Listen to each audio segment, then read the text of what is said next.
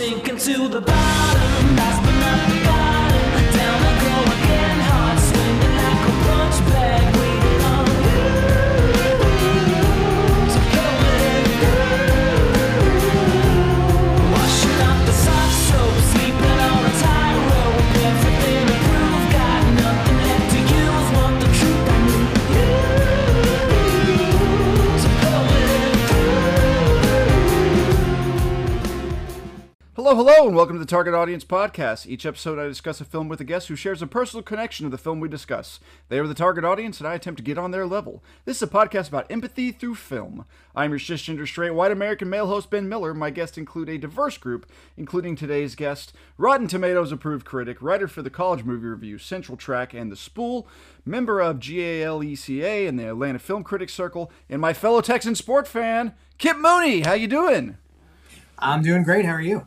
I'm doing awesome.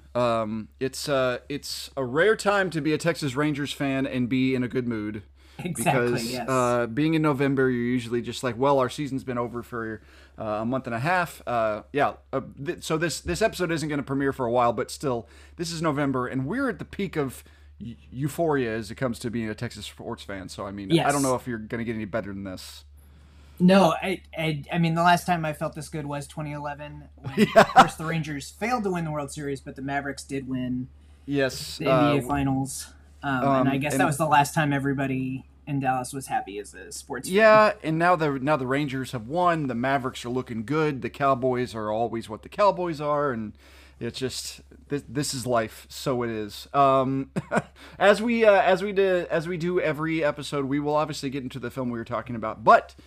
Kip, for those who don't know you in the podcasting world, if a film executive were wanting to make a movie specifically for you, cater to all your taste, essentially what would that movie have? So, obviously a compelling story. That's kind of the basis of any film, Sure. any good film. But it would need to be, have an element of mystery to it, something to kind of hook you in and for you to try to put on your sleuthing hat. It doesn't have to be a detective story like this one is, but something where you're more engaged than you just happen to be watching good actors and good directing. Yes. So that's kind of the basis, but then I like my movies dark but with a little bit of humor. And also, I like, as much as I like something truly original, I do like something that, is a little bit familiar, but not cliche, if that makes sense. I like them to kind of, to know, whoever's making it to have some sort of sense of film history, even if they're not specifically paying homage to a specific filmmaker or style, but to kind of know, to kind of have, a focus on making something compelling that's familiar but has their own spin on it. That makes sense, and it leads perfectly segueing into the film we're talking about today.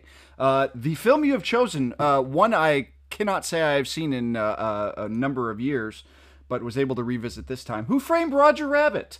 Coming out in June of 1988, directed by Robert Zemeckis, written by Jeffrey Price and Peter S. Seaman, based on the book cartoon, a mystery novel, Who Censored Roger Rabbit, by Gary K. Wolfe from the 60s, starring a notable amount of humans and voice actors, Bob Hoskins, Christopher Lloyd, Stubby K, Joanna Cassidy, and Alan Tilvern, and then also you have a number of voice actors, mostly who are voice actors, especially cartoon actors. Charles Fleischer as Roger Rabbit and Benny the Cab and a couple of the Weasels. Kathleen Turner famously as the speaking voice, Amy Irving as the singing voice to Jessica Rabbit. And then obviously all the classics, Mel Blanc, Mae Questel, Nancy Cartwright, all those people you expect to be voicing the cartoon characters that they were. Kip, can you do us a favor and do us a quick rundown of Who Framed Roger Rabbit? Yeah, so basically this is, in a way, it's kind of like your classic film noir set in Hollywood in the 40s. And Bob Hoskins is this kind of, frankly alcoholic private detective down on his luck. Yep. And gets an assignment to take some salacious photos of Jessica Rabbit with a movie studio executive. And then that kind of leads to this whole mystery where the person who hired Bob Hoskins' character, Eddie Valiant, is murdered, and all signs point to Roger Rabbit, who is the jilted husband, as the murderer. And there's, kind of a wider conspiracy and, a little bit of a MacGuffin with a missing will, and all that kind of stuff. But it all revolves and kind of comes to centralize in what's known as Toontown, which is kind of this, I guess you could say, segregated community outside of Hollywood where all of the cartoons live and don't interact with humans. And so it's a really compelling mystery, but also has, a lot of humor, a lot of sight gags, and just some incredible, for the time, and still very impressive visual effects technology. Yes, very much so. Whenever you talk about visual effects, this was an Oscar winner for visual effects. Believe it or not, this film was nominated for 6 Oscars. Won 3 of them, including a Special Achievement Award. Won Best Visual Effects, Sound Effects Editing, and Film Editing. Considering the kind of film it was, a really kind of a... The big thing, so I watched this with my kids, and this is the first time they'd seen it, and obviously I'd seen it a lot whenever I was younger. And looking at it now through adult eyes, it makes me realize how just painfully difficult this must have been to make. Oh, yeah. I mean, still don't know how they pulled it off and made it even releasable, let alone amazing. Yeah, because, you see all the advancements in technology you have these days, you kind of take it all for granted. Like, for example, watching like Avengers: Age of Ultron, you're like, well, I know it's James Spader on stilts, but you just kind of go past that and you just like kind of live with everything that's going on, or people, staring at, you see all the behind the scenes stuff. But I mean, this is 35 years ago, like literally 35 years ago. This year was the anniversary of this film. So, I mean, the fact that this was done, it just looks so painstakingly hard to do, having to do with, like, especially when you're paying attention to certain kind of scenes, like the scene when Roger is hiding in the back of the speakeasy and they hit the lamp and the lamp's flooding around, and somehow the lights and the shadows are somehow able to mix with the cartoon and everything that's going on. It just seems like Robert Zemeckis in the 80s and 90s just wanted to, like, okay, I'm going to make a super blockbuster, and I'm going to make it as difficult as humanly possible. And pretty much that was his thing for a good 20 years. Yeah. Just everything about, like, same thing. 1988, I was like, well, the effects are going to fail. Like, it's not going to work, and it's not going to hold up. It holds up great. Everything works. Yeah. Well, and to me, really, the best special effect is Bob Hoskins, because he was not very well known at the time. Nope. Had maybe done 1 movie or 2 in England, but the fact that he can interact with, because nowadays you have at least a person in a motion capture suit, or they're covered in a green morph suit or whatever, so there's at least something for them to focus their attention on when they're acting with a computer generated character. But he didn't have that. There was just nothing there, and he makes all of it believable, and is just honestly one of the most impressive acting feats I've ever seen.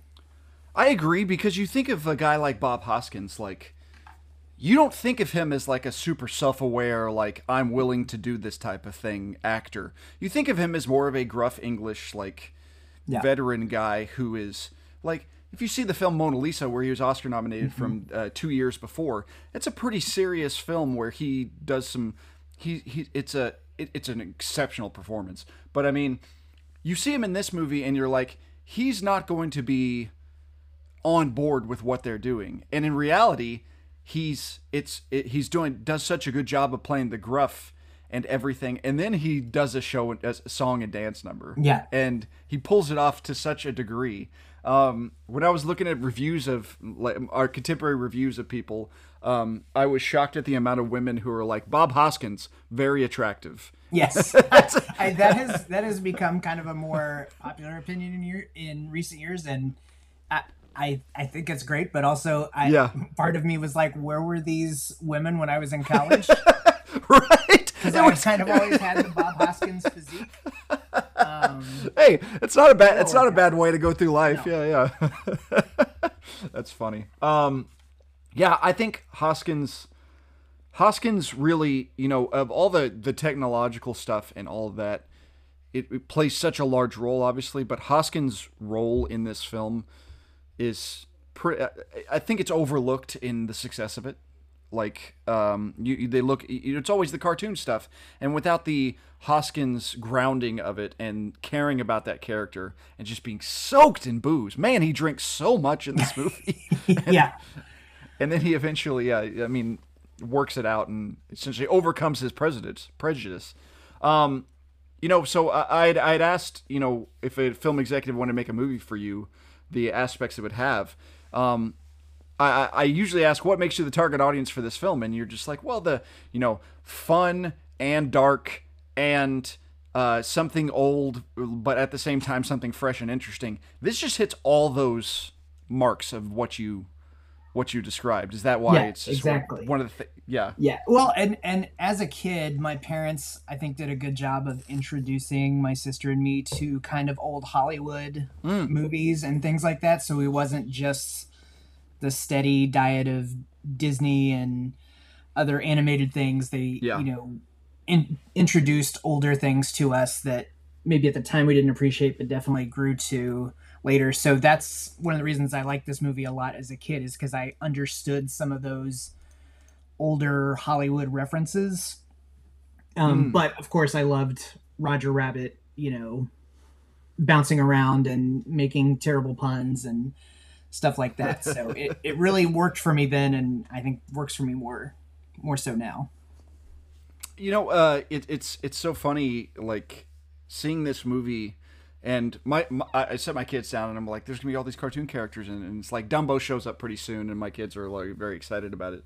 And then Roger Rabbit shows up, and they immediately go like, I don't know who Roger Rabbit is. Like, and it's such an interesting character to essentially craft a film around, because there is no cultural impact of Roger Rabbit prior to this movie.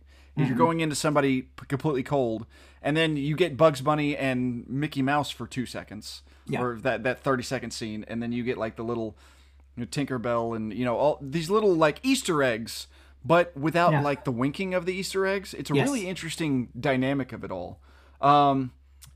It's funny, whenever Charles Fleischer, obviously being the voice of Roger Rabbit, whenever I think of Charles Fleischer, I don't think of Roger Rabbit. I forget he's the voice of Roger Rabbit. Is there anything you associate him with immediately? No, I mean, I think this is the one that immediately comes to mind, but I know that there's going to be another one that I'm going to be like, oh yeah. Whenever I think it's Zodiac. He's the creepy guy in the basement with Jake Gyllenhaal. Oh yes. And he's so friggin' creepy in that movie. And you see it and you're just like, he said it's such an unsettling. Like, you don't think of him as an actor. You always just think of him as the voice actor. And it's just funny. That's whenever I see Charles Fleischer, I'm like, isn't that the guy from Zodiac? And it's kind of back and forth. It's so funny that's the case. Not a lot of people have basements in California. Exactly. Yeah, that's the one. It's like, I drew that movie poster. It's like that same freaky guy. Yeah. So, is there like a specific scene or line or visual from this film? There's a lot of super memorable aspects of this film that whenever I was going through the rewatch, I was like, oh, I forgot about this part. It's like, yes. And then this part's coming up. And then this part's coming up. And every little bit like got me excited for the rest. Is there like a scene, line, or visual from the film that hit you the most? Yeah, I think this is pretty common among people who saw it when they were kids, because it's very traumatizing. But sure, of course, the scene where Judge Doom, literally murders an innocent Toon just to show off his chemical concoction that can kill Toons. and that poor little shoe and it's squealing. But this time going through it, I really love the scene because it sets up literally everything that happens in the finale. Yeah. Like, if you're paying attention, like the gag with the create a hole thing, where you throw the disc on the wall and it makes a hole. And the machine that, plays the music, and the hammer where it's a boxing glove that comes out. Sends it out. All those gags that they're just kind of messing around with at the crime scene, in that scene, all come into play at the finale. It's and the finale is such an interest. Like, I didn't see when I said it was Roger Rabbit was nominated for the 6 Oscars. I did. Now I have to check. Okay, good. It was nominated for art direction, because I think the art direction in this film, with the specific notion of that last scene, it's like the art direction is unparalleled. That the dip machine, the boxes, the flooring, the entire setup of that entire that carnival contraption, everything about it is so fascinatingly unique. But at the same time, it's essentially taking cartoon aspects and putting them in the real world and how that would function. Yeah, no, and it's great because Zemeckis and all of the actors, they can convey the seriousness of it, and then there's time for a 2-second gag. Like, Judge Doom pulls a sword out of his cane, so immediately Bob Hoskin goes for a sword, but it starts belting a Frank Sinatra song. Or Bing Crosby, and and it doesn't work as a sword, so he has to go to Plan B. So it's just completely realized, and I'm sure that was probably the hardest thing to shoot. That probably took, several weeks, but it works, and they work their asses off, but it really paid off. I don't think we as a society give Christopher Lloyd enough credit for what he has done in film. Oh yeah. Like, he was, obviously Doc Brown being the one thing, and he kind of gets overlooked in Roger Rabbit just because he's so creepy. You don't think of Doc Brown and Judge Doom in the same thing, but I mean, like, he had such a iconic run on Taxi. He was in One Flew Over the Cuckoo's Nest. He's in obviously his run. He was on. I think he was on Star Trek for a long time. In Star Trek for a while. In Clue. In obviously as Uncle Fester in the Addams Family movies. The kid movie 1-2 punch of Angels in the Outfield and Camp Nowhere. Like, that was big when in that 95-96 absolutely era. Yeah. And I mean, like, I don't think we give him enough credit for his impact on cult, how much Christopher Lloyd from. Like, exactly. And because he doesn't get Oscar nominations, but he's just in these things, and you're just like, who's great? Christopher Lloyd. And everybody goes, absolutely, and then they move on with their day. I don't get it. It's a weird thing.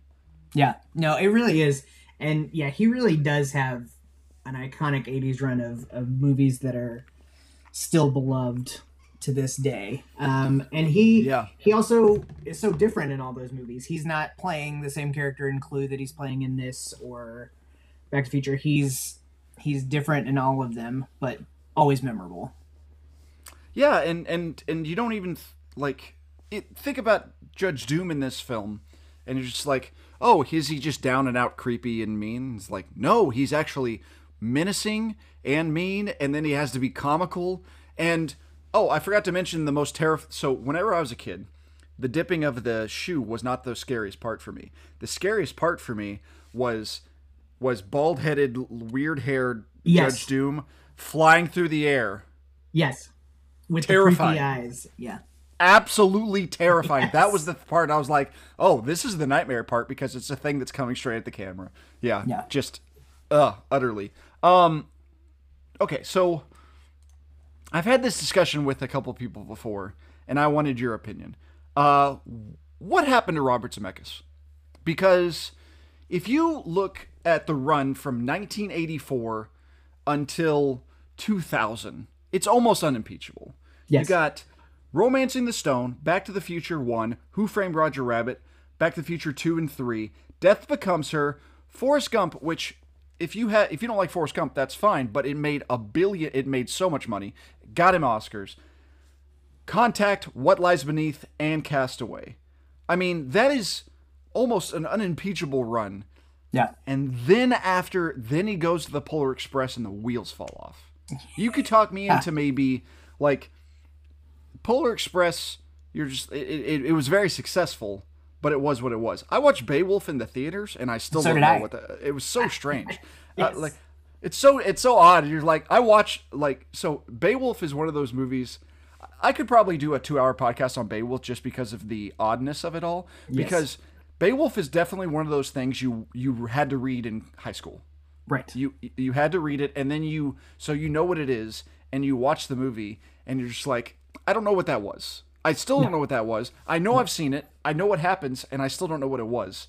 And then he still on the Uncanny Valley face with the Christmas Carol, the least impactful Christmas Carol version of it ever been made. I never saw it, but I think that it's a failure, having not seen it, because he just uses the iconography from other Christmas Carol adaptations. Yeah. Like if he would have at least put like a new spin on how the ghosts look or how Scrooge looks, that would have been at least a new aspect to it. But no, he doesn't even do that. And then he goes a weird 1, 2, 3 of like, okay, no more Uncanny Valley, of Flight, the Walk, and Allied. Like, it's funny because there are some parts of those movies that I really enjoy. Same here. I especially like Flight and Allied. And like Flight, like you can say what you want about the rest of the movie, but that plane crash sequence is just so good. Yeah. The technical things that Robert Zemeckis can do with a live-action movie is always vastly impressive to me. And that entire sequence. And the rest of the movie is a little cool on me. I like what Denzel Washington does, obviously. Yeah. The Walk is a bit of a mess. And I will defend Allied a bit. I will too. I think it's one of those like old school like, hey, what if we made a movie from the 50s but actually put like sex and violence and a little bit in it? Right. Yes. And essentially like and then the car has gone completely off the tracks. The three in a row of Welcome to Marwen, The Witches, and Pinocchio. And not even the good Pinocchio. Yeah. No, I did not see his 2 remakes, but I did see Welcome to Marwen, and it's one of the worst movies I've ever seen. I don't get it. Like, yeah, you look at what he was doing in the 80s. He was like, okay, we're focusing on actor chemistry and fun settings and interesting ideas. And I mean, that's Romancing the Stone, Back to the Future, Who Framed Roger Rabbit, Death Becomes Her. Like that's all actor chemistry, all of it. And even you're like, oh, the technical stuff is like, yeah. But without Michael J. Fox and Christopher Lloyd together, Back to the Future movies don't work. No. And obviously they tried it for 6 weeks and it didn't work. Yep. With Eric Stoltz. And then, and you try, and you do Roger Rabbit, like we said, without Hoskins, that doesn't work. Romancing the Stone is not a great movie without the sizzling chemistry of Michael Douglas and Kathleen Turner. Yeah. Death Becomes Her is totally Goldie Hawn and Meryl Streep playing off each other. Mm-hmm. That's what it is. And all the extra stuff is awesome. But when you have these movies later, you're like, oh, this just isn't working because it's so focused on everything else. Yeah. And what a mess. Yeah, I think in a way, so like he and James Cameron both really love new technology and trying to use it on their projects, but it seems to me that James Cameron wants to wait until the technology is right as opposed to just new. And also he wants to tell a story he cares about while using it, whereas it seems like Zemeckis is just like, I'm just going to try this new thing. It looks cool, without having a good script or the best actors or any of that. It's just, let me try this new thing, and he keeps trying and failing. It's pretty sad, honestly, because he really does have a great technical eye, and for a time he had he got actors with really good chemistry, and now it just seems like it's also interesting that the last two movies of his went straight to a streaming service, because he seems like the ideal filmmaker for this time when it's all based on IP and it's all just viewed as content. Yeah. And it's just, here's something else to throw at you on the streaming service. But yeah, in terms of the quality, it has dropped off significantly. Yeah, and obviously, as big as disasters as The Witches and Pinocchio were, and from I didn't see them, but from what everybody who saw them said, they were just out and out terrible. Yeah. But they have zero cultural impact because of exactly what you said. They just released the souls to streaming services and they disappeared. Like, and then he has another one coming out this next year. It's based off of a graphic novel. It's called Here. It's a story that covers the events of a single room and its inhabitants, spanning from the past well into the future. Sure. I mean... Yeah, I don't know. I mean, that actually cat. sounds like it'd be a really compelling, like, short series on, like, HBO, like 6 episodes. Tom Hanks, Robin White, Paul Bettany, Michelle Dockery, Kelly Riley. Well, see, now I'm in again. I'm ready. Unfortunately, member of the cast, Leslie Zemeckis. Oh. This is there might be a Sofia Coppola aspect of it. Yeah. Hopefully, Leslie Zemeckis can go on to a storied directorial career. Yeah. But I mean, so this is a really so back to Roger Rabbit. This is a really interesting aspect to think about. I always ask this question, and the fact that this movie made a ton of money kind of answers the question, but I'm not sure if it does. Do you feel this film is more broad-minded and hit you specifically, or was this meant for a more, like, who was the target for this film initially? Like, whenever they got done with it, they're like, okay, is this going to be a kids movie? It's like, but there's a lot of, like, the Doctor Doom dip stuff that is really friggin' dark. So who is this movie for? And was this meant to be like did they think this is going to be a darker movie for kids or too light of a film for adults? Or did they kind of see what the bottom line was and were like, oh, nailed it. This is where we're going to make $1 billion. I think that, because I was reading a little bit about it last week after I rewatched it, and I think that Zemeckis, this is kind of a thing that doesn't exist anymore, but even though this was probably pitched as a project for kids, for families, he got to make it the way he wanted it, and he did not sand down the rough edges. He left in the alcoholism and the murder and gun murder, stuff. Yes. And I think that by letting him do that, I think it made a movie that adults and kids enjoyed.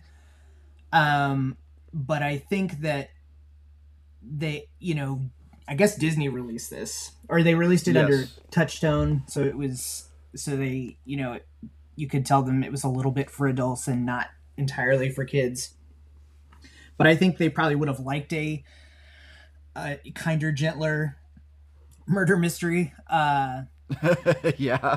But I think that they just got lucky, because really this movie is either for very weird kids like I was, or for adults who still like some cartoons, and not really for a broad audience, but they just got lucky because it turned out so perfectly that everybody loved it. Yeah, and even the you take your kids and Roger's funny and Roger does all this kind of stuff, and there's Mickey and there's Bugs, and at the same time they're throwing in like old school Clarabelle Cal references and Betty Boop in there in kind of like a semi supporting role, and then it's like you said, it was fun. The last scene, we paused it whenever all the tunes are walking back, and we're just like, who's that? Oh, look, there's Daisy, and kind of pointing out these little things. The attention to detail. I love the little like studio squabbles about like. I don't think this film could be made today, because of the content, because of IP rights. Yeah, like, exactly. I think it would be too much of a hassle, because like the scene where Bob Hoskins is falling and Bugs Bunny and Mickey Mouse are there with him. You're thinking, That's awesome. This is a thing that I want in the world. Right. And you're like, why can't that happen again? And it's like, because they hate each other. They're in direct competition. They would never allow Bugs and Mickey to be on the same screen. And obviously, even at the time, they're like, well, if they're going to be on, they have to have the exact same screen time. Same thing with Donald and Daffy Duck. You're exactly. Like, yeah, of course. Like, and it's so funny to see that in those little squabbles. It's like, I always assume, like, I never played Kingdom Hearts.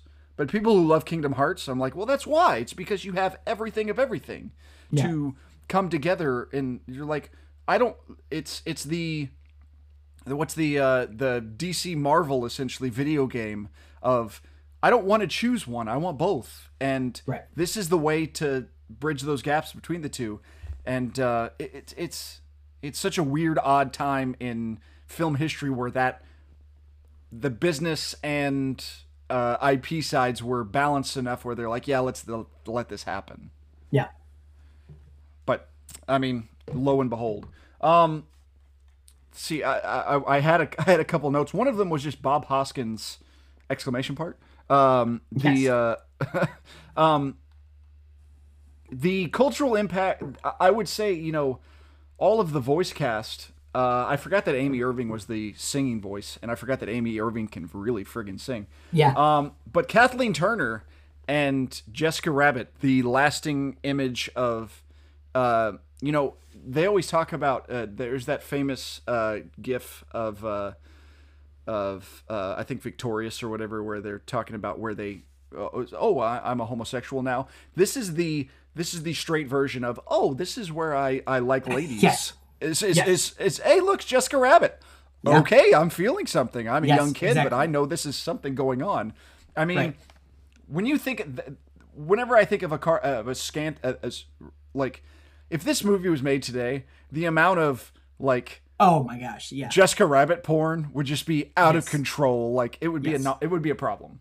Well, and there'd be, people on the news talking about you can't take your kids to see this movie because she's too sexy, and the whole time she is, and if this was on a human person, you would be like, "What in the hell are you wearing?" Yes, but as exactly. as a cartoon, it works. It only works in the cartoon She's just version. drawn that way. Yeah, I mean, what and Kathleen Turner apparently uncredited. Oh, interesting. I didn't know that. Actually, Amy Irving gets the credit, but obviously Jessica Rabbit, Kathleen Turner. It's kind of like the Mercedes McCambridge of The Exorcist. Yes. Like, everybody knows it's what makes the thing work, but it's just unspoken about it all. One of her most iconic performances, I would probably add. Was there like a character in here where you're like, oh, I forgot how much I loved it? Because whenever I rewatched it, I'm like, oh, I forgot how much I love Benny the Cab. Oh yeah, Benny the Cab is great. I was surprised, like I had kind of dismissed the character and all the times of watching it because she's not the focus, but Eddie's girlfriend is like actually a pretty strong character and not just there to like cheer him up and all that stuff. Like, she's Joanna Cassidy, to finding out some of the mystery, and her character was, I guess, the revelation of this rewatch for me. I agree, because like I was watching it going like, and same thing. Like, there's a lot of backstory that is kind of like, as a kid, you don't. It's always viewing a film as a kid and viewing as an adult. You're like, wow, they put a lot of more context and character into it. Then you watch it and you're like, wow, she's actually pretty freaking good. Got a Saturn Award nomination for Best Supporting Actress for this, so good for her. Joanna Cassidy, really good in this movie. Looking good, too. Like, playing her age appropriate. Yes, I like the relationship is nice. Like, you're like, oh, I totally believe that they would be going together. Like, it doesn't ever not track. Yeah, I agree. That's awesome. Let's see. I would see if there's any other notes before. Okay, so is there anything else you'd like to say before I get to ask my last question about Who Framed Roger Rabbit? Because this movie is awesome. It's on Disney Plus, by the way, so go watch it. It's I was shocked at how short it was. And the first 10 minutes is an actual cartoon. Yes. And then it's 90 minutes, just kind of flies by, but it doesn't feel a good example of a efficient storytelling without missing anything and not feeling like you're left out of anything. Correct. Yeah, another example of that, I think, is the first Men in Black, which is like 97 minutes. And Really? you get all the world building, you understand everything you need to know about the characters and this kind of strange situation they're put in, and it's not 2.5 hours. You don't have to learn about who their parents were and what moment as a child scarred them, and then they, had to grow up to do this. But yeah, no, it's a really efficiently told story. The effects are amazing, the acting's amazing, and whether you're young or old, if you've never seen this before, you should definitely give it a shot. Really holds up. Really holds up. I agree. Yeah. So that leads into my final question about this film. When it comes to venturing outside your target audience, what do you want audiences to understand about this film to really get on the level of what you're looking for? I would say it does one of my things, or it does one of the things that I really love, which is it takes its silliness seriously, which is that it's not like a spoof, which spoofs can be great, but it's not just kind of sticking whatever at the wall, or throwing whatever at the wall, seeing what sticks. It's not just parodying a specific popular movie from the era that it came out in. It really is taking kind of its plot and all of the technical aspects seriously, but it still has a lot of humor injected into it, and it's not too silly, it's not too serious. It threads that needle perfectly. Yeah, and it's the humor is based on the tone, not based off of something specific. It's the situation's fun, but it's not something where you're like, oh well, you're laughing at this because of this specific reference. Yeah, like you said, it's all organic humor, but tonally, and existing in a world where noir elements and madcap screwball comedy all mixing and never overpowering one or the other. It's even without the cartoon aspects, it's a really interesting type of film to dive into as far as tonally. Yes, absolutely. It made me want to rewatch the HBO adaptation of Perry Mason.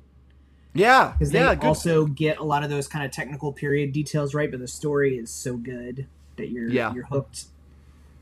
Yeah. I like the obviously Perry Mason being a very more R-rated version of it all. Yes, for sure. I was just thinking of that as like putting Roger Rabbit aspects in the middle of a R-rated version, but yeah, that's fan service side. We'll get into. Right. Yeah, like I said, Who Framed Roger Rabbit on Disney Plus if you want to go check it out. Before we go, Kip, a couple other questions. So. You're targeted for this film. So what is a film where you are not the target audience that hits you in a specific way? This is my favorite question to ask because it just really opens the door for all these people who people are multitudes. So what film where you are not the target audience that hits you? Yes, so this is another one that I was introduced to, not nearly as young as Roger Rabbit, but still kind of maybe middle school, high school. That I was definitely not the target audience for, but I loved, which is A Room with a View, which is a Merchant Ivory, period drama from the 80s, and very ornate, very slow, for lack of a better word.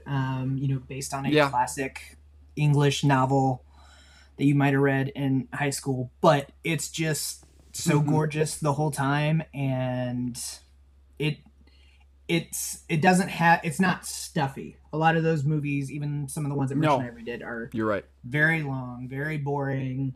The characters are not that compelling, but A Room with a View is, very romantic, and all of it. They go to Venice, they go to all these other places in Europe that are just breathtaking, and it's really just one of the best romance movies you'll ever see. And every British actor just knocking it out of the park. Oh, like yeah. Helena Bonham Carter, young, Daniel Day-Lewis that you don't realize is Daniel Day-Lewis. Maggie Smith and Judi Dench, both. That's right. Yeah. Yes, and I mean, and then Elliott from Raiders Lost Ark, and yeah. Yep. If you've never seen Room with a View, do want to warn you guys. You're just like, oh, nice little, and then there's a 10-minute scene with naked dudes. It just is. And it's not sexual. They're just having fun. They're just it's so like when I was watching this, I'm just like, what is happening here? Like, this is not what I normally see. And it's kind of like, it's funny. It's not even viewed as any sort of like, it's viewed from like, it's like a mid shot. Like, it's not like, it's not close up. There's not like any, it's just guys kind of nakedly jumping in the water. Like it's such an interesting scene. I agree. But good movie. I recently saw it for the first time a couple years ago. So that's a good pick. I like that one. Kip, before we go, give us 2 or 3 other films that describe Kip as a film goer. Like if you want to get into your head, what are the films that like describe you? So I really like, I would say procedurals, but if there's like a well done. So really what I want to talk about Zodiac, like you previously mentioned. Yes. A movie I love, one of the few people who saw it in theaters, have rewatched it, I don't know, 10 times, and I find something new to appreciate about it every time. But it is not just a simple investigation movie. There are really brilliant aspects of it throughout. A lot of, David Fincher showing off, but also just incredible acting. I some people don't like Jake Gyllenhaal's performance in that. I think he's actually tremendous. I never understand that either. I've heard people like, oh, he's not very good in this. I'm like, I think he's exactly what the movie needs him to be. Yes, exactly. He's a Boy Scout who thinks he can figure this out, and he can't. Also Robert Downey Jr.'s best performance. Yeah, I think you're probably right. I mean, he's very good in Oppenheimer, and he might win the Oscar this year. But yeah, I think Zodiac is just his line reading of just all of his line readings. I cover crime in Vallejo. Okay? I have to stop and ask you, what's this thing you're drinking? What's this drink? Yeah, yeah. And then he goes, I don't know, man. I moved onto a boat. Like. He's so good in that movie. And so I do like kind of Fincher's like very cold iciness. I liked his new movie, The Killer. Yeah. But I do also like having grown up in a, I guess, mostly religious church going household. I really like any of Scorsese's movies specifically about his faith. All of them are kind of about it, but specifically. Silence and The Last Temptation of Christ, which are very deep, philosophical movies about real people, and don't necessarily have a clear answer. There's still a lot of room for doubt and searching in those movies. So I really love those. And then, I also like I said, I like dark movies with a little bit of comedy. I like comedies with a little bit of darkness. So a movie like The Apartment is one of my favorites. Yes, because it's very funny. And Jack Lemmon and Shirley MacLaine are all great in that. But, there's a lot of darkness in that movie. There's affairs and attempted suicide and blackmail and all that stuff. But it's still a romantic comedy, even though it's a little bit twisted. So those are kind of covers all my bases. And I always the thing I appreciate about The Apartment is a romantic comedy where the couple you're cheering for don't really end up together. Yeah. But it's open-ended. It's not like, they're not together. They are together, but it's like, it's potential. Like love those type of, like, I'll always give I won't praise Woody Allen for much, but he always kind of subverts whatever the expectation is. And I like whenever the expectation is subverted. Same here. Great. Awesome choices. By the way, you want to talk about a film that justifies Zodiac. You want to talk about a film that justifies its length. Oh, 100%. It's nearly 3 hours. I wouldn't take a second out of it. Yeah. No. So, not at all. Yeah. So I get that. Great. Those are awesome choices. This has been so much fun to talk about. I think that just about does it for this episode.